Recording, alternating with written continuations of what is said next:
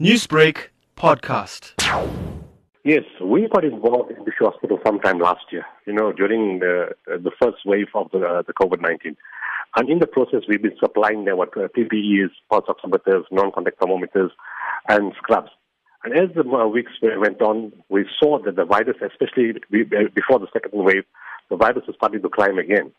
And Bhisho Hospital was in a very perfect location, a big facility around many small facilities, which could then become the center of referral for other hospitals, because Nelson Mandela Bay Metro was overrun with patients all coming to one facility.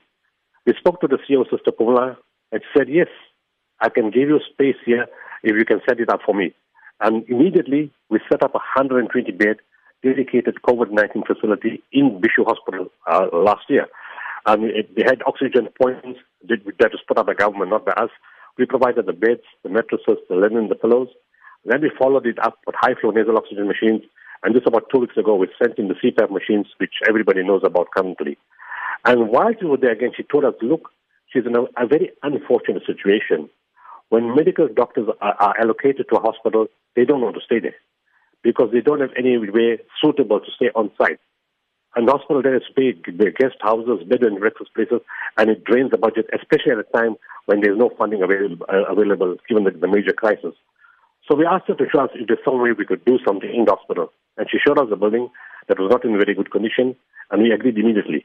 And in December last year, just before Christmas, our building team went in, worked throughout Christmas and the New Year, and this weekend got it ready. A $3 million renovation. What is the numbers coming through from the ground in terms of infected people and the rapid spread of the virus? You on the ground? The figures are not correct.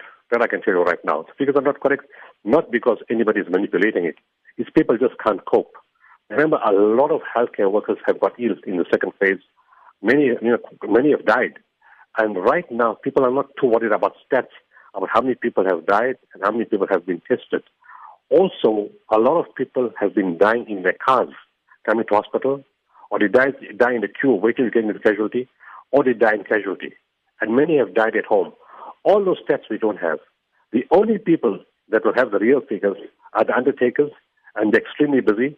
And just a cursory call or check for them, they will tell you they've got like 27 cremations sorted out, booked for today. They're working through the night. They can't cope, and that's only one site.